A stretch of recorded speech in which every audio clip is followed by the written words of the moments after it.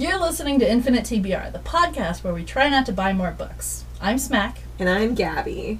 Spoiler alert, we're going to avoid major spoilers, and when we can, warn when we're going to discuss a particular book in detail so you can avoid that part of the episode. You can also check the show notes for time-stamped flags identifying potential spoilers. You can visit our website at infiniteTBR.com to see each episode's show notes, and you can also find us on Twitter at InfiniteTBR, where we live tweet our reading experiences sometimes. Last time, as we mentioned, we went off on a kind of Six of Crows tangent without A substantial a significant and substantial tangent about Crooked Kingdom, actually, and then realized we didn't, explain anything about Six of Crows, including any of the names we dropped. Or even who would buy? We didn't mention anything, basically. So, we're going to, but we saved that content, both for that, because we talked a lot about that one, and then we also talked a lot about one of your favorite reads from that month, which was A Dowry of Blood by S.T. Gibson, and we're going to insert that content here in addition to a few little supplemental tidbits, and then we're going to go into some follow-up information about the books we were reading at the time, and it just started. Checking in, if you will. So, Six of Crows by Leigh Bardugo is basically about a found family. It's a heist or a found family with a heist. Yes, a found family with a heist, or a heist by a found family. It's very much like a bunch of underdogs. Mm-hmm. Nobody likes each other. In Fantasy Netherland, we should say this is a fantasy duology. Fantasy version of the Netherlands. Yes. Yeah. And then they go off to the fantasy version of, Norway or Finland Iceland or something really cold. Mm-hmm. And they do their heist. They heist so hard. All day. And, everybody comes together and it's all really wonderful. And then it ends on a bit of a cliffhanger, just to keep you primed for the eat the rich. You really come off of Six of Crows just ready to just eat the rich. Yup. The sequel is called Crooked Kingdom, and it's more a series of heists because the found family has already come together. They are supporting each other, but they have to deal with everything that they put off dealing with in Six of Crows. Yes. Plus all the new stuff that cropped up at the end of Six of Crows. There's just a lot to deal with. It is kind of a long book, but it doesn't feel like that. No, it does not. It's really exciting. It's really just incredible. Yeah. And our cast, our lovely cast, includes Kaz, who is the ringleader. Right. And his specialty is thievery. Prodigy criminal mastermind. He is a baby. They're all murder babies. Because they're all 16. Yeah, they're all 16. 17. 17, 18. I think Matthias might be 18. But yeah, it's YA. It's YA. So everybody's a teenager. And which makes them all prodigies. Yes, exactly. Who all find each other. Right. So he's OG traumatized murder baby. Yeah. Has a lot of ridiculous backstory. Mm-hmm. Yep. And then there's Inej, who they call the Wraith. She started... And the Spider. Yes. A spider is her job title. Yes. But she was trained as an acrobat and has turned that into being a thief, specifically of secrets. Mm-hmm. She goes in and breaks into secure houses of rich people and then collects blackmail. Yes. For Kaz and the criminal gang there. Kaz works for. Yeah, they're part of a street gang. Mm-hmm. Who else? There's Nina, who is from the fantasy version of Russia. Raqqa. That just finished a civil war, and so she which you can read about in the Shadow of Bone trilogy also. Or you could skip that. Just read Six of Crows. And so she is what they call a heartrender, which means she has magic that relates to bodies, but not in a healing kind of way.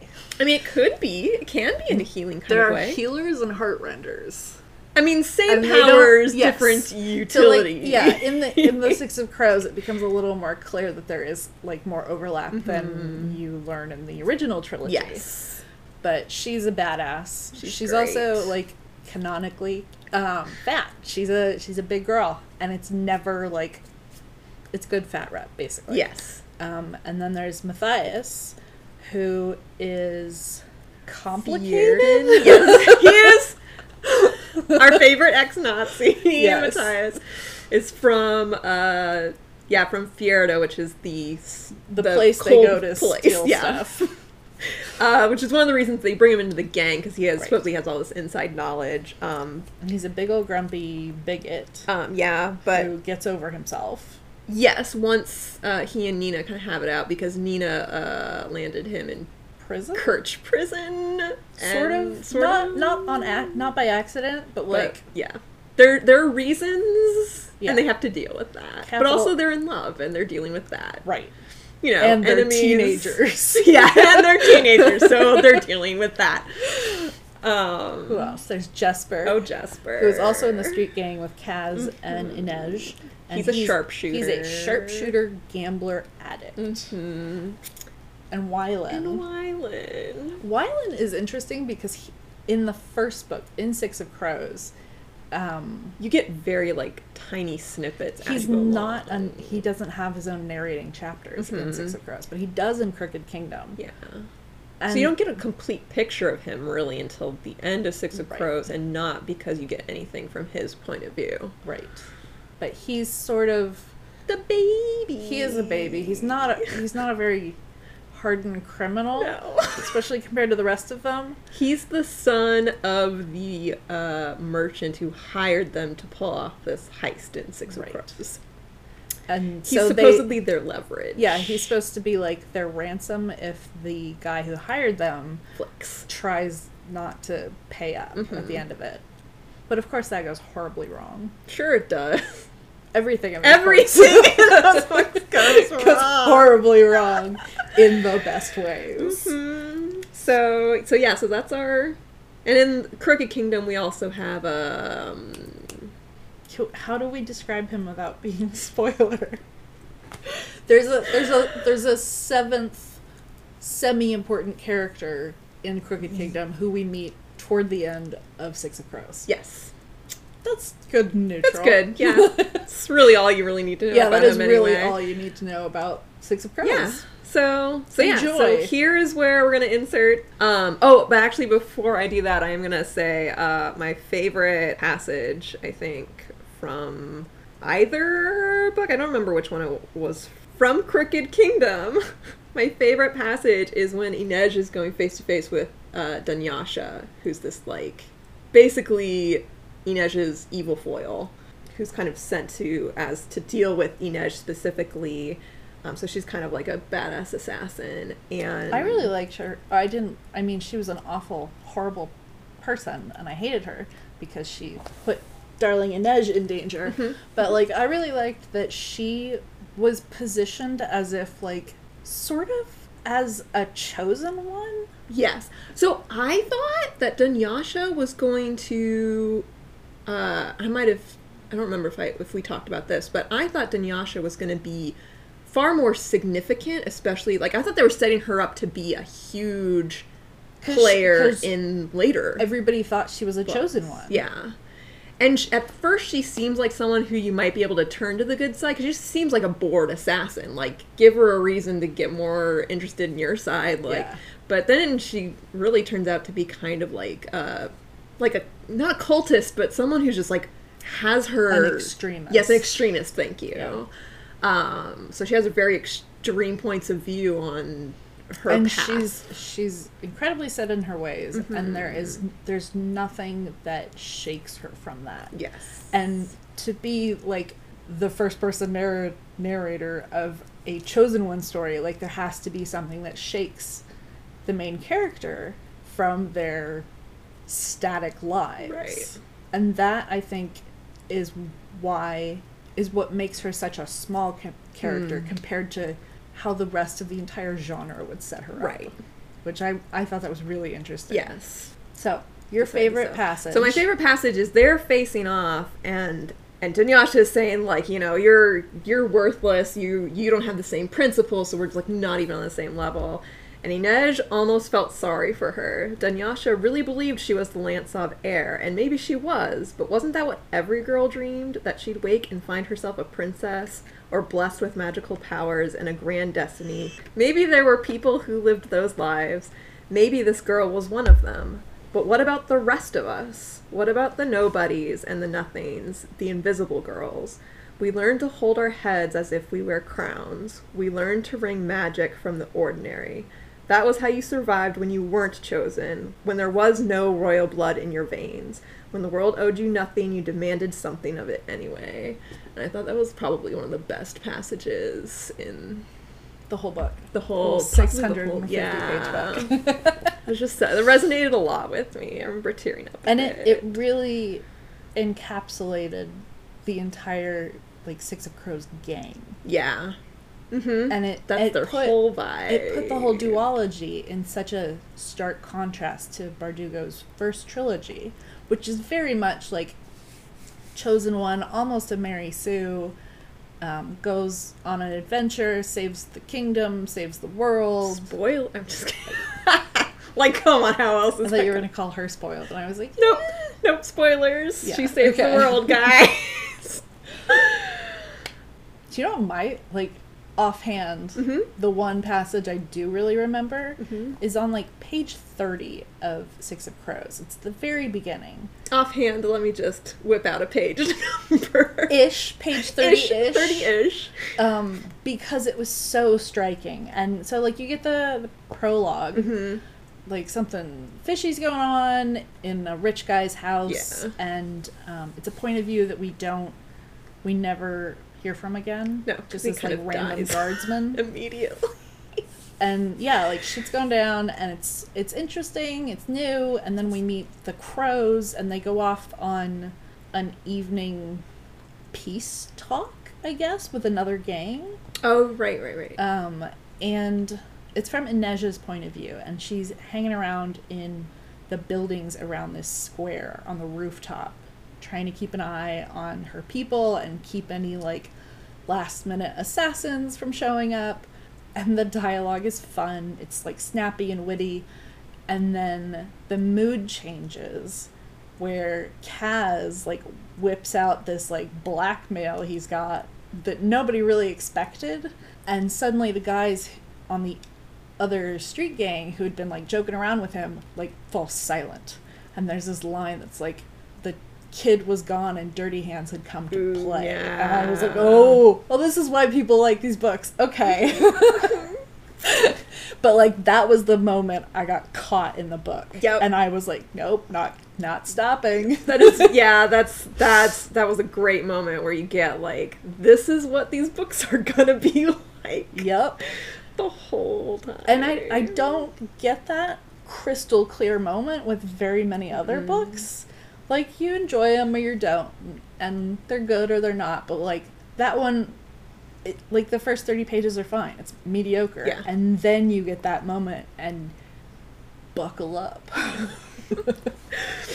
So I think this is the point, for real, where we'll put in the whatever we rabbled out about last time. We have a lot of thoughts. Yes. Yeah, because I recently finished reading Crooked Kingdom. Like 2 days ago, right? Yep. Very, very What did recently, you think? very, very fresh. They were so good. They were so good. I'm like, how much do I want to talk about? Because the main thing I wanted to talk about is a major spoiler. But I can always flag it if we want to talk about it. But general notes. I mean, I love me a heist, a well done heist. And this is well done. So well done. And, like, it was, she did a really good job making, like, having the kind of multiple nested heists. Yeah. And then, like, letting so many of them go wrong. Like, eventually you figured out, like, if it was a heist early on in the book, something was gonna go wrong, and they'd have to like fight back. Yeah. And then Crooked Kingdom. So I've kind of like Six of Crows. Like you kind of get that pattern overall. And then in Crooked Kingdom, I was like, okay, that's the pattern. Like, whatever they plan here at the very beginning, like, something's going to go wrong. They're going to have to, like, retcon it. It'll be fine. So I was like, I fully expected the first plan to go wrong. And then they started setting up the second plan. And it was, like, only, 200 pages in? Like, there was still well over half the book. This is, like, a 500, and I was 600 like, page book. There's not time for this one to go well. I was like, this... And I knew, okay, so this is where I may want to insert a spoiler warning. Hey everybody, this is Gabby coming at you from the future to let you know that the spoilery in-depth discussion of Six of Crows and Crooked Kingdom starts about here and lasts until about the 30-minute and 40-second mark. So if you want to skip ahead, now's the time to do that. Future Gabby out. I knew going into Crooked Kingdom, I was 90% convinced someone was going to die. One of these 6 characters was and I was like, there's only, I think I honestly landed, there's only one person it could be, and I could walk away from the duology like, okay. Like, not happy, okay, but like, Nazi. Yes, our favorite ex-Nazi. Jesus. Do you know how I figured out somebody was going to die? Because when things started to go really well for Nina, and they were like, yes, come back to Ravka, we'll reinstate you, you can do whatever, and then Matthias and her like, well, maybe we could go back to the Nordic kingdom and like save people from their bigotry. And then I was like, there's no way that's going to happen. She's going back to Ravka because they're going to need cool heartrenders for the next duology.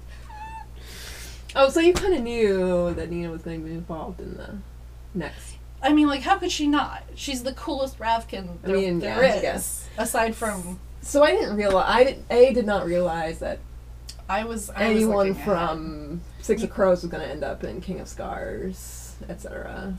I don't know for sure, but I am pretty dang sure. Right.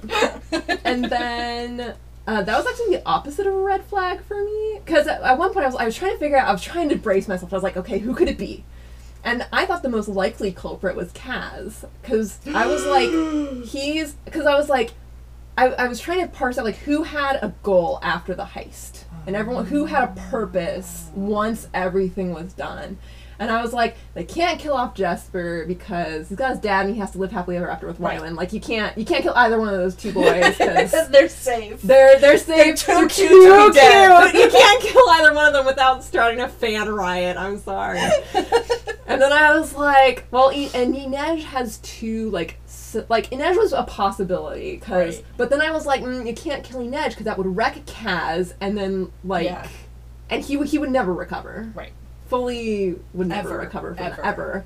So there's no way to give Kaz closure if Inej dies. So I ruled out Inej. Mm-hmm. And then I was like, and then when Nina and Matthias were like, we have a plan. And I was like, well, now you can't kill either of them, because what are either of them going to do without the other? Like, and I was like, Matthias has to go back to Fjerda and find his wolf, and they're going to, like, figure out their nonsense, and then they're going to, like, do their, and they had to go rescue, or they have to, like, go retcon a bunch of other Nazis. De-brainwash them. And I was like, they have a purpose, and if they get rid of either one of them, it kind of ruins this whole arc that Matthias had. The second they had a dual purpose, I was like, it's not gonna, nope. So I was like, it's gonna be Kaz. And then, because I was like, everyone else, but then, I was like, but it would be weird to see how everyone else, I don't know. I could see everyone being like, Moore and Kaz, and then move on with their happy lives. Yeah, like eventually. But then it would also be like a big fan riot if Kaz died, yeah, that's true. Actually. But he also, like, he had no purpose beyond his revenge. So it was like, what? And they sort of, like, slid in a purpose, sort of, yes, very the last minute. Like, 20 pages. So I was like, how, like, once this is over, what are you gonna do? Like, there's nothing for him to do. And they kept preventing him from having a purpose, and preventing him from having purpose. And I was like, so I was very convinced Kaz was the one who was going to eat it. And then the whole Matthias. And honestly, even after Matthias died, I kept waiting for someone else to die. I was oh like, my god. and literally up to the very end, I was like, who's gonna suddenly shoot him out of nowhere? I was like very stressed out at that point. Could not come down from my. And I mean, that was in the middle of my like Marina post-surgery stress too. So like I was So already you had other operating stuff going from on. like a very high baseline level of stress. But and then I was a little surprised with how they did his, because like obviously emotional impact, like yes, okay. At that point, you love the dude, and you want to see him, and he's really redeemed himself by that point. And you want to see him flourish from this new point in his life, even though he's like clearly found a sense of like self, like not complete self-acceptance, but he's clearly like, I'm learning, like I'm growing, like I'm comfortable with who I am now. Yeah. I just have to keep catching these subconscious thoughts I have, but like I'm comfortable with who I am becoming. Right. And I'm excited about the idea of helping other people grow into that same direction. Yeah. And then to have the first opportunity he has to even like try that, and they kill him. Yeah. I felt like in a way it almost like undercut that whole goal, and I don't know. it makes me wonder how they're even going to move forward and accomplish that. The moment I knew that Nina and Matthias would be happy together, and when I still suspected that Nina would show up in later books, right. like you can't, like, female characters don't get to be both happy and have like a purpose. Aww. So like we had to break her heart to send her back to Ravka to like do whatever they're gonna do in the next 2 books. So that was really my upsetting. Yeah. It was very upsetting. So that's like the main thing. That's like the freshest, the still open wound. Tell me what you thought about. You You said something about their like plague protocols. Oh yeah, so like one of the ways they execute the final heist is to like set off plague protocols, and then there was plague protocols. Yes, okay, and then there was a passage where they talk about how the city locks down as soon as that plague alarm goes off, and like everyone like goes to their homes. And, like, commerce shuts down, traders shut down, all, like, traffic going out. The city, like everyone, just, like, everyone's so scared. Island just locks down. And not only is the government effective at executing this lockdown, everyone is very, very willing to go hide in their houses for the duration. Like, they're scared to death of this thing. So this is a and commentary on our life. Yes, okay. I was like, this is a very capitalistic... It's true. City / like Ketterdam is the city. True. There Kirch was is the, no attempt at price gouging. And like, there's no way that insane immoralistic country that like literally has a god devoted to pretty much commerce and capitalism. Yep. They have a god of capitalism and a church in the shape of a hand. And you're telling me But they don't have Facebook. They don't. It's true.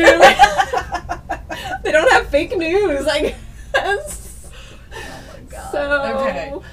And then there was like a paragraph about that, and I was like, I believed this right up until. But now I just don't believe it. All sense of realism is gone. Those were my plague thoughts. Cannot believe also that Kaz walked into a morgue. Yeah, that was. I was like, pretty ballsy. My dude, you have so much trouble just like existing next to Inej, and then like willingly, you didn't even have to be there. I think he picked the lock on the door and then was like, yes, Nina, who can now raise dead bodies, I want to be with you for this part. That's a good point.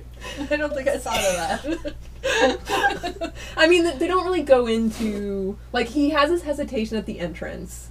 Right. And he's like, and he steals himself what they're about to do, and then they cut to black because they can't give away, like, what's gonna happen. Even though, like, Nina's here and she can raise dead bodies, like, how many places could this possibly be going? But, so then I was like, so then you know, like, Nina's gonna be raising some dead bodies, and then I was like, Kaz, my beautiful boy Kaz. Why are you doing this to yourself? My little murder child. My little they're all my precious murder children. And then I think the only major gripe I had, like, those are all, like, funny gripes I had. Yes. Like, they didn't really take me out of the story or anything. I was just, felt for my murder babies and laughed at our own country, but the only problem I had was how they treated Kaz's touch repulsion thing, especially in the first book. That was... The first book I could almost excuse it because nobody really understood. So, yes. And part of that was that we, the reader, didn't understand. Like, we get his backstory really late in the book.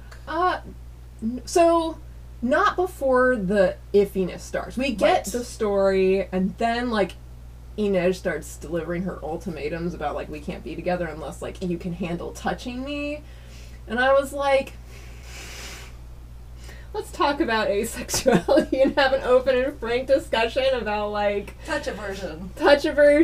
And if, like, I can see, like, having that discussion and being like, okay, we're clearly looking for something different in a physical relationship. Right, but there was no discussion. But there was no discussion. No clear, healthy relationship communication about sexual boundaries or anything, and, like, what they expect to get from each other out of a more intimate relationship. It was just... ultimatums. Can you touch me? Can you touch me? Oh no? Then I guess we're not gonna do this. And then, like, you know, and I guess, like, it's not like Kaz ever explained, but he shouldn't have to, is kind of my thing. He should not have to explain a reason behind a touch aversion to, like, have that boundary respected. But I could see, like... From her point of view, this is not to play devil's advocate, but because he is so shit at communicating... Oh, yeah. That, like... Dude's terrible. Like, I don't think it ever occurred to her that, like...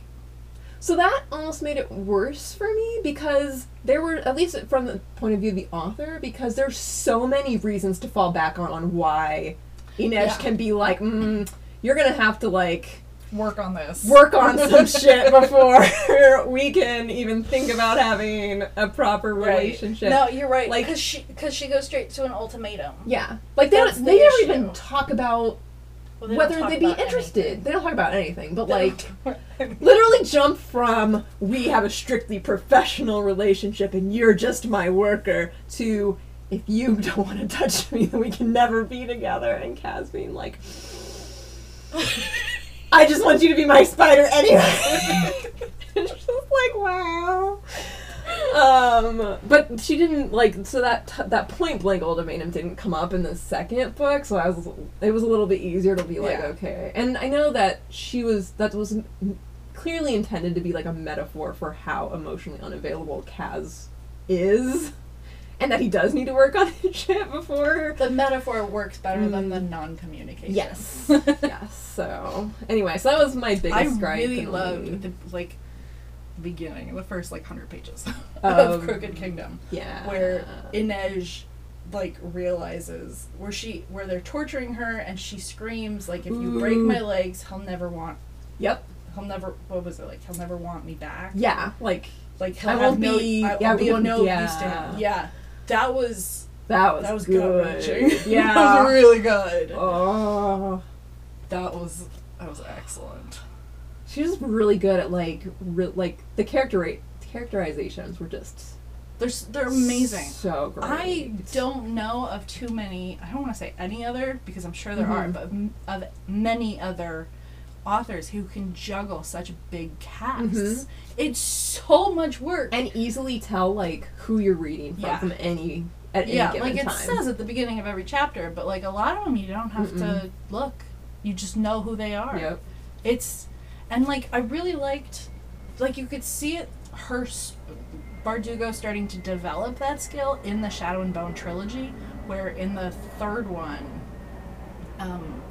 the whole, gang escapes from the underground caverns, and they go on this sort of quest for the Firebird together, and there are, 9 people there. Yes, once she started getting more people involved in the gang, that's when you started being like, oh, maybe she can be a good writer. Yeah.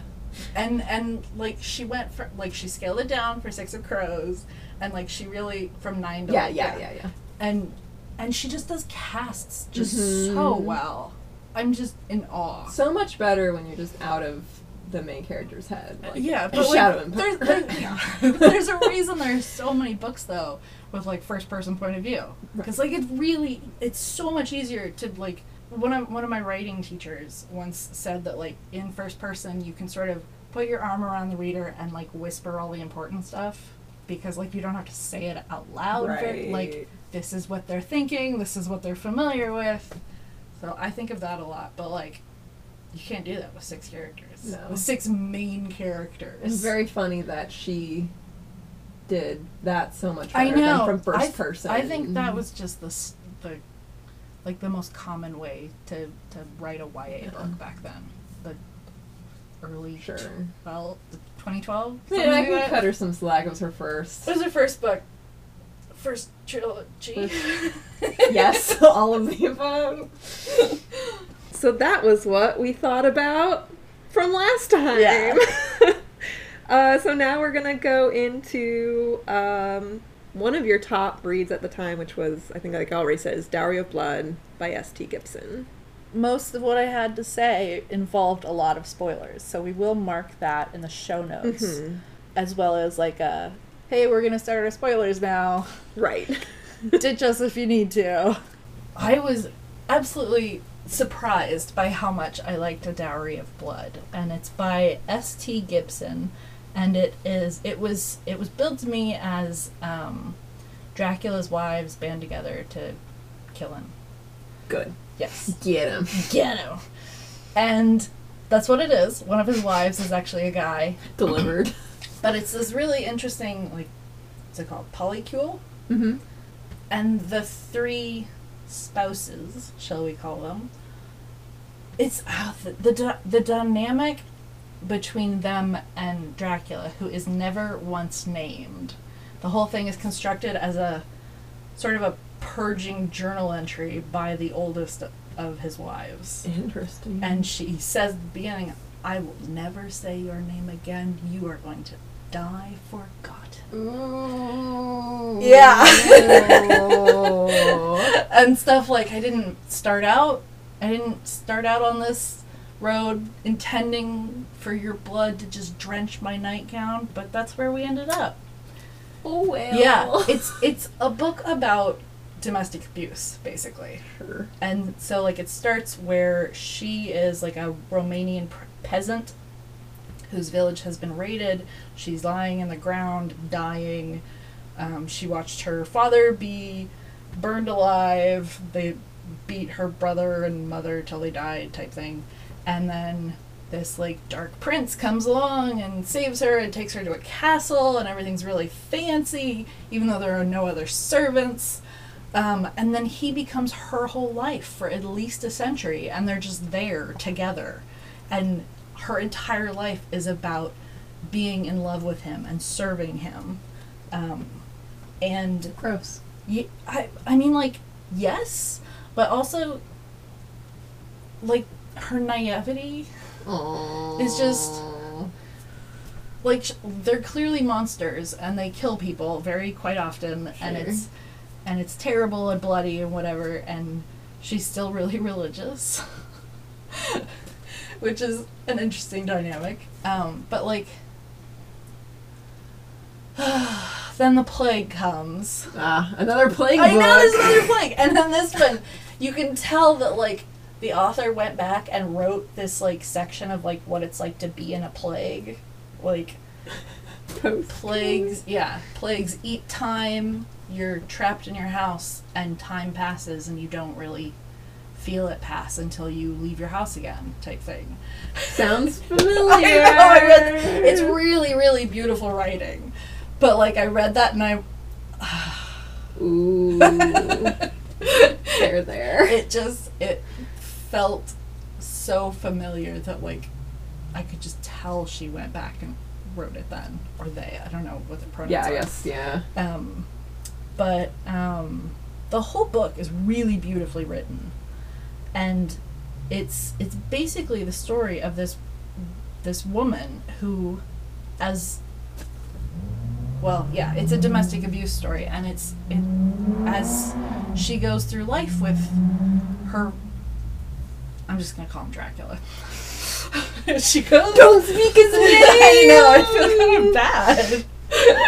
But, like, she worked so hard to excise his name from know. history, and you done messed. I'm just kidding. Oh So, like... Hey, this is Future Gabby again. We do go into some in-depth plot points from A Dowry of Blood from about here to the 43-minute, 45-second mark. So if you don't want that experience ruined for you, now is the time to fast forward. They leave the abandoned castle in Romania. They go to Vienna, and she talks about how much she loves the city, and she loves to just be out there at night and go to plays and theater, and she has this friend who comes over and does embroidery with her, and then he finds out she has a friend who comes over and does embroidery with her, and they have a very uncomfortable conversation about it, and basically she sends her friend away and never talks to her again. Ooh. For her own safety, but both of their safeties. But like it takes it's hard to tell like how much time is passing because she's not really paying a ton of attention to it. And like she says at the beginning, like, I wish I'd known what year it was when we started all this, but like she just doesn't. Sometime it feels like it's about 100, maybe 200 years before the bubonic plague hits Eastern Europe, whenever that might be. Okay. But like she loves cities, she just, and then I don't know. I mean, if I were trapped in a castle for 100 years, I too would like cities. Yeah, right. And she only feeds on wrongdoers. So she like good vibe. Tracks down like corrupt politicians or wife beaters or gangsters or like just bad guys, and those are the ones she terrorizes and eats. And Dracula makes so much fun of her for it. He's like, you're still a monster too. I'm a monster, you're a monster. Just because you're getting rid of all these human monsters doesn't mean you're a good person. And like there's the first time or two he says it, there's some echo of like him wanting to actually warn her, but it's hard to tell like how much of it feels is very emotionally manipulative. Everything he does is so manipulative. She ends up such a red flag. Vienna ends up being like under siege or like attacked or something, and so they flee the city and they go to Spain, where they are taken in by this Contessa, I guess, minor noblewoman, and it turns out that Dracula has been having a like letter exchange. I can't even remember what it's called. It's so late. I'm tired. They've been exchanging letters for at least 5 years. Okay. Very intimate letters where he told this Spanish noblewoman who he is, how old he is, all about the protagonists, like their lives, like trying to like bring her into the fold, basically. So they get to this woman's palace, and the narrator is like, "What the fuck?" and he absolutely coerces her, and he says at one point, "Do I have your permission to turn her?" But it's not like she can say no. Right. Like he has set it up so she cannot say no. And so like that feeling like he did technically ask for permission, and how absolutely turned on she is by this woman. This whole book is just incredible. Sex and blood and manipulation. It is wild. And so like another couple hundred years go by. She and this woman are like, they call each other sisters. They, like shield each other from him, and they develop their own like ways of placating him. Signs of a healthy relationship. Absolutely. And one of the scenes in their life that the narrator picks out is when one night he's too busy with his own thing going on. He does research into the differences between vampires and humans, and that's how he passes the years. But he's so into his research one night in Venice that he lets them go out on their own. Like that's not allowed otherwise. And so they go to the opera, and it's Judith and I don't know. It's a Bible story. She cuts off his head. She marries. I was raised Catholic, and I have no idea what Yeah. you're talking about. Judith of Holofernes. There's a really fantastic painting by Artemisia Brunelleschi. No, not Brunelleschi. There's a really famous woman painter from the Italian Renaissance who does these really... Gentileschi. Artemisia Gentileschi. And she does these really, like, contrasting shadows and light. And one of her most famous paintings is Judith of Holofernes, where Judith marries some guy who's out to destroy the Israelites, and then he puts his head in her lap and she cuts it off. Solid. So, like, there was an solid opera reaction about to that. So the narrator and her sister Magdalena, sister quote unquote, go to the opera, and they get to the part where Judith cuts off his head and sings this aria about it, and then the narrator's like, this is as good as it gets. Do you want to, like, go see the rest of the city while we're unsupervised and go, like, have a good meal or whatever? And so they go off and they, like, do a blood oath to be, like, not rivals, to protect each other, to be sisters. Precious moment. I know, it's really lovely. And then the years start to pass, and it starts to get at Magdalena, and it's heavily implied. Is this the newcomer? This is the second wife. It's heavily implied she's bipolar. Okay. And whether that's an effect of, like, living forever, Sure, or being under this guy's thumb, or whatever, she didn't come across as bipolar for the first probably 20 or 30 years they're together, but then she starts getting manic, and then she gets really depressed. Oh. And they keep moving, and they're trying to, like, keep her engaged in the world, but, like, he still won't, like, let her go out by herself. He cuts off all of her correspondence with, like she's really into, like, political scheming, and so she, like, as a person, she would keep in contact with all sorts of heads of states, bishops, kings, advisors, and she would, like, give them advice and stuff, and he cuts all that off. Big yikes. I know. They have no lives but each other. He goes out into the world and, like, interacts or whatever, but these women are totally isolated. And then he takes them to Russia right after the Russian Revolution in 1918, and they pick up this really pretty blonde boy and turn him into a vampire. Sure. Yeah.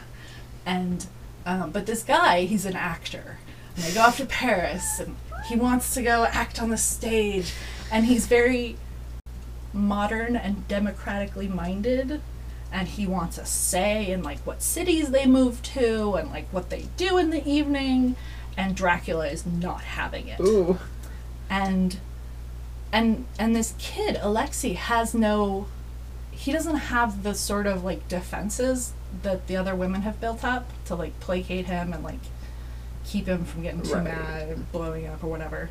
And so, really, the impetus behind finally freeing themselves is, like, to protect their, like, younger brother. I know. And it's just, it's absolutely a story of domestic abuse, but it's also a story of, like, resiliency and camaraderie And murder. and sex and really pretty prose. Cool. Shove that one. I loved it.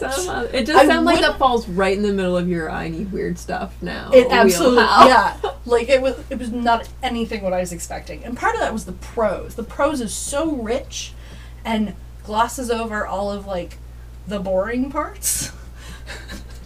and keeps us interested even when she does mention the boring parts, because, like, she says, like, oh, I think it was, like, another decade, maybe 4. And you're like, what year is it? What century are we in? Should we be expecting electric lights? Like,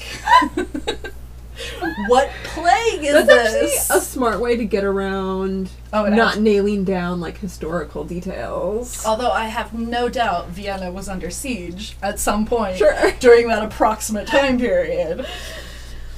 But it was just a phenomenally well-written book, and it was weird and interesting, and just, I'm glad you got your weird book. oh my god, I flew through it. Like, it's only like, it's under 250 pages. It's Oh. like 230 or something. Okay.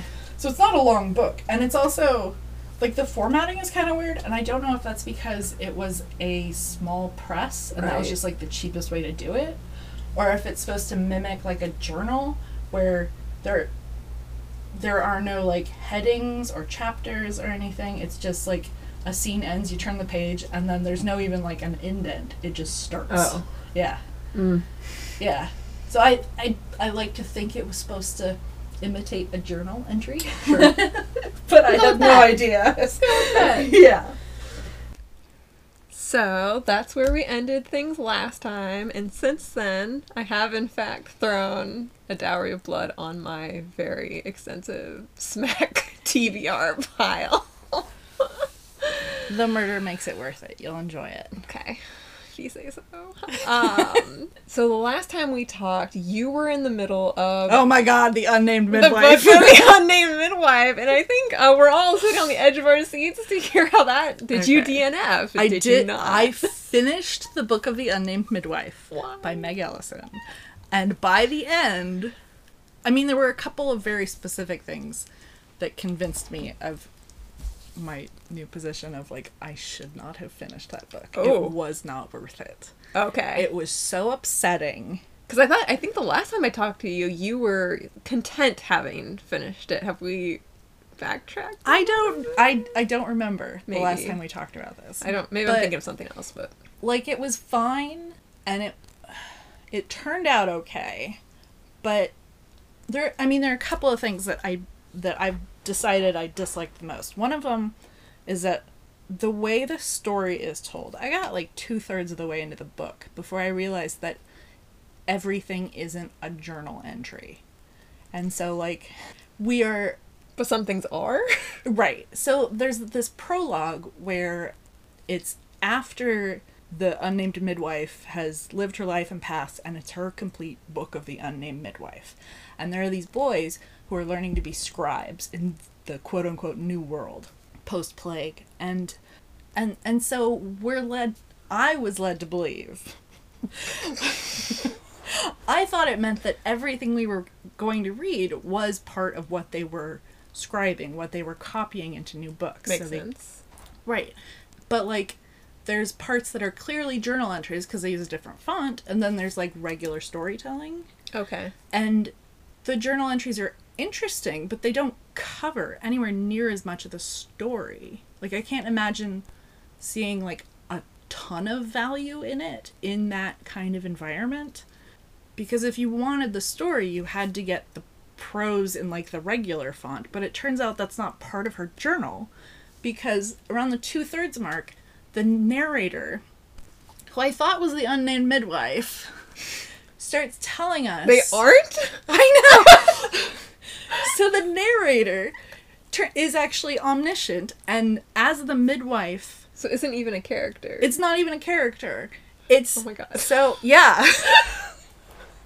So as the midwife, like, meets and leaves these people, somewhere around the halfway to 2/3 mark, the narrator starts telling us how these people live out the rest of their lives. And she never sees them again, so there's no way that she could know how they end their lives. Oh. Yeah!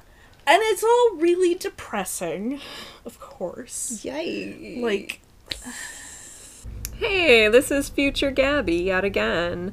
This time, the in-depth discussion of spoilery plot points from the Book of the Unnamed Midwife lasts from about here to the 57-minute mark. So now's your chance to fast forward. like, the least depressing one was that this guy and this girl end up living out their days and never seeing any other people ever. Which is, like, they had a really rough time of it, so, like, maybe that's fine, but, like, Yeah. it's still really sad. Yeah. And bad for socialization. Yes. And then Hitting close to home right now. yeah. And so like you find out what that weird radio The broadcast was in one of these, like, this is what happened to so and so, where oh god, there was like this quasi-military group in LA broadcasting it to like lure women down from Northern California, and then they would enslave them. And if they came down with a guy, then they killed the guy. And yeah, it's a horrible. And I mean, we knew it was going to be horrible because I she know. kind of get a sense of... But like the way there's this scene where the woman and the guy that the unnamed midwife had parted ways with, like the way they got caught by this quasi-military force was just really painful. Ooh. And like it ends with the narrator going, and so lived a long time in that prison all by herself, and she never saw another woman ever again. Sounds really cheerful. Yeah! And then, oh my god, and then we find out what happened to the unnamed midwife's, like, partner, which just, like, broke me. It was so sad, and sort of, like, gift of the Magi, like, that sort of, like, irony, where, like, they were ships passing in the night, and they never knew it. Ooh. And there's this part where, like, somebody asks if she got married. She said no, but that's because we were not getting married out of solidarity with our, like, queer friends. Which was, like, really nice. But implies that, like, and not even implies, like, it becomes clear that, like, he wasn't just her boyfriend. Like, he was her life partner. And he was a doctor at the hospital where she worked. And he was forcibly evacuated while she was sick, and they just left her. And they knocked him out, put him on a helicopter, and he ended up doing research. And horrible stuff to, like, try to find out more about the virus. Like, women and stillborn children who died, he'd have to, like, dissect them, and it was just, like, and, ugh. So he didn't end well. And the, like, hopeful part of it all is that she finds out where his grave is, and she gets to be like, I want to be buried right next to him. Oh, yay. I know! Like, it was just all so sad. And then at the end, it sort of, like, implies that, like, she finds this, like, fort, and she has these great medical skills, and so she joins them, and she, like, finds a place there, and she becomes, like, a leader in the community. But there's this sort of, like, implication by the end of the book that community becomes, like, sort of this, like, militant matriarchal place, which just didn't appeal. It just, oh, God. Doesn't sound like somewhere you want to I know. go yeah. vacation. Not even in, like, a post-pandemic world. Not even. I guess if your options are few on the ground. I know. It doesn't sound like there are a lot of great. Yeah. So, I mean, like, there were so many different things that by the end I was just glad to be done. So the I'm next sure that's time, when I talked to you. I was just glad to be done. So the next time you're Yeah. like, Moral of the story. if your instincts are telling you to DNF, I have DNF'd 2 books since then. we learned our lesson. It was a painful lesson, but we did I'm learn so sorry. It sounds like such a rough journey. It was on 2 different reading lists, though, which was Well, nice. And now you two will know why. Hooray! You know, it's... So, between, like, the absolute depressingness of it all and the fact that, like, I felt like I couldn't trust the narrator, sort of. Because, like... Really unreliable narrator. That was just one thing too many. Yeah. Actually, her life partner thing, that was what really Oh yeah, clinched that it. sounds... Like, It just sounds... I feel like... I mean, this is me especially, but you need some hope and some good things. and supposedly that was hopeful at the end, where, like, she'd finds out where She she's can buried. get buried next to him. And like the community she's part of, there is a baby who survives. Like, a whole baby. I know. Yeah. But by that Sounds like point, we got born into a great world I too. know. It was super cherished though, because it was the only baby. The baby's gonna grow up so messed up. I know. But at that point, like, the narrator zooms out again, and they're like, yep, a whole bunch of people died on this continent, and this continent, and this continent, and this one. Dead people everywhere, stillborn babies everywhere, dead would-be mothers everywhere.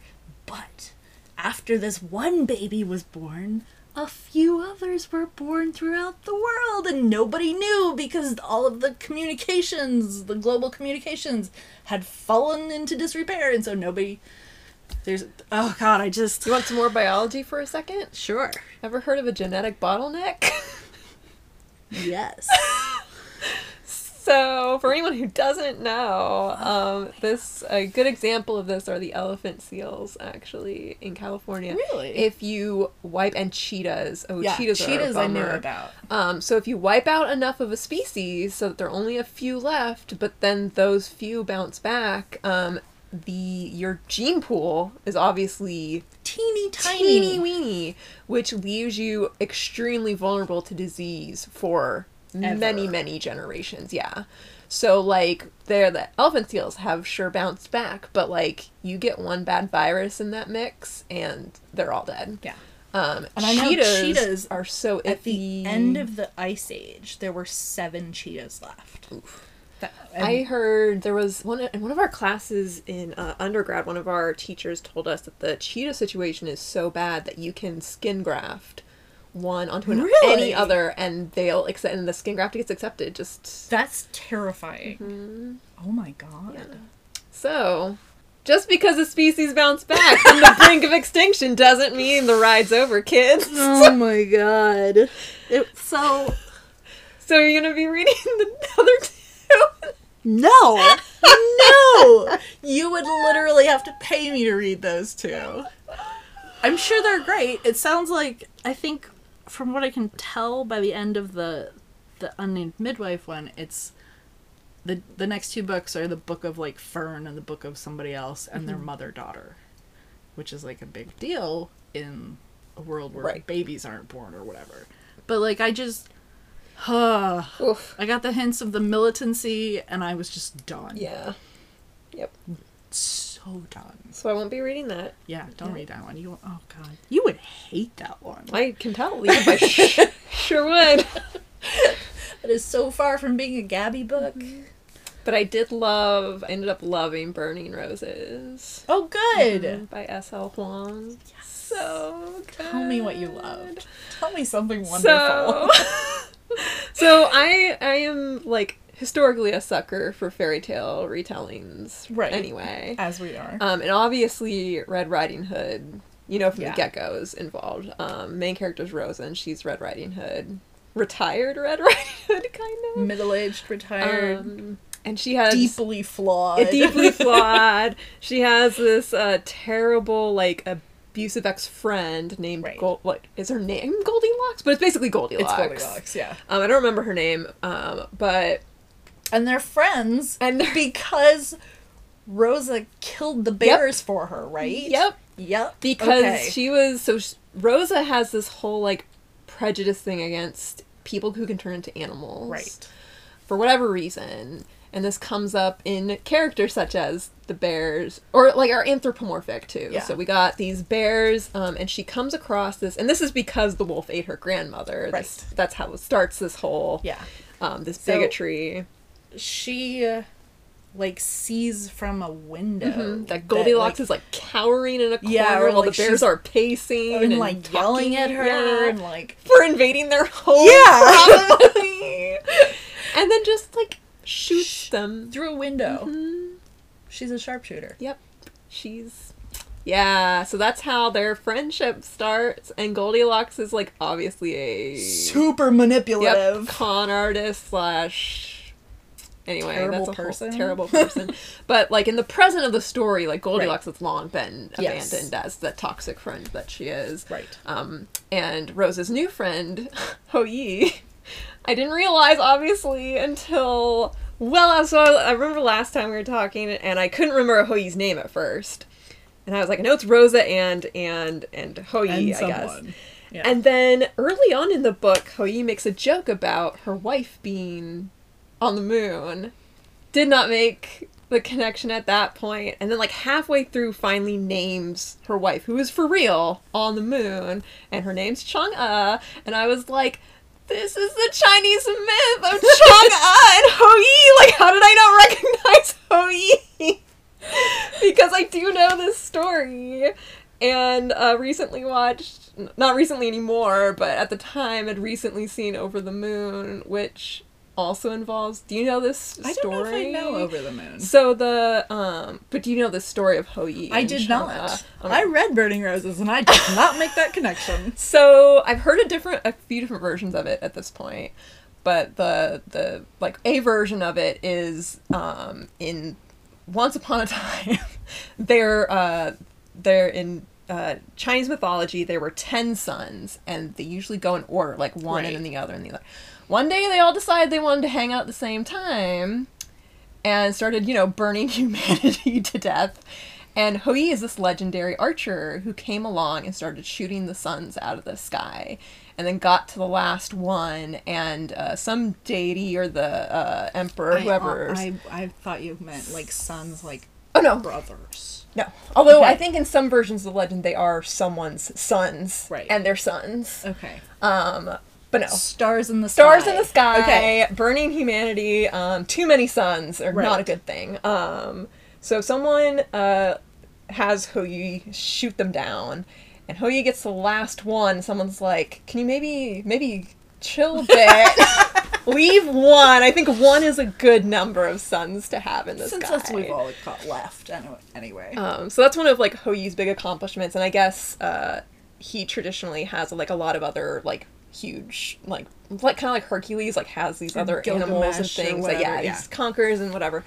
And then his wife is Chang'e, and various versions of how he gets his hands on this immortality pill or potion, depending on the version.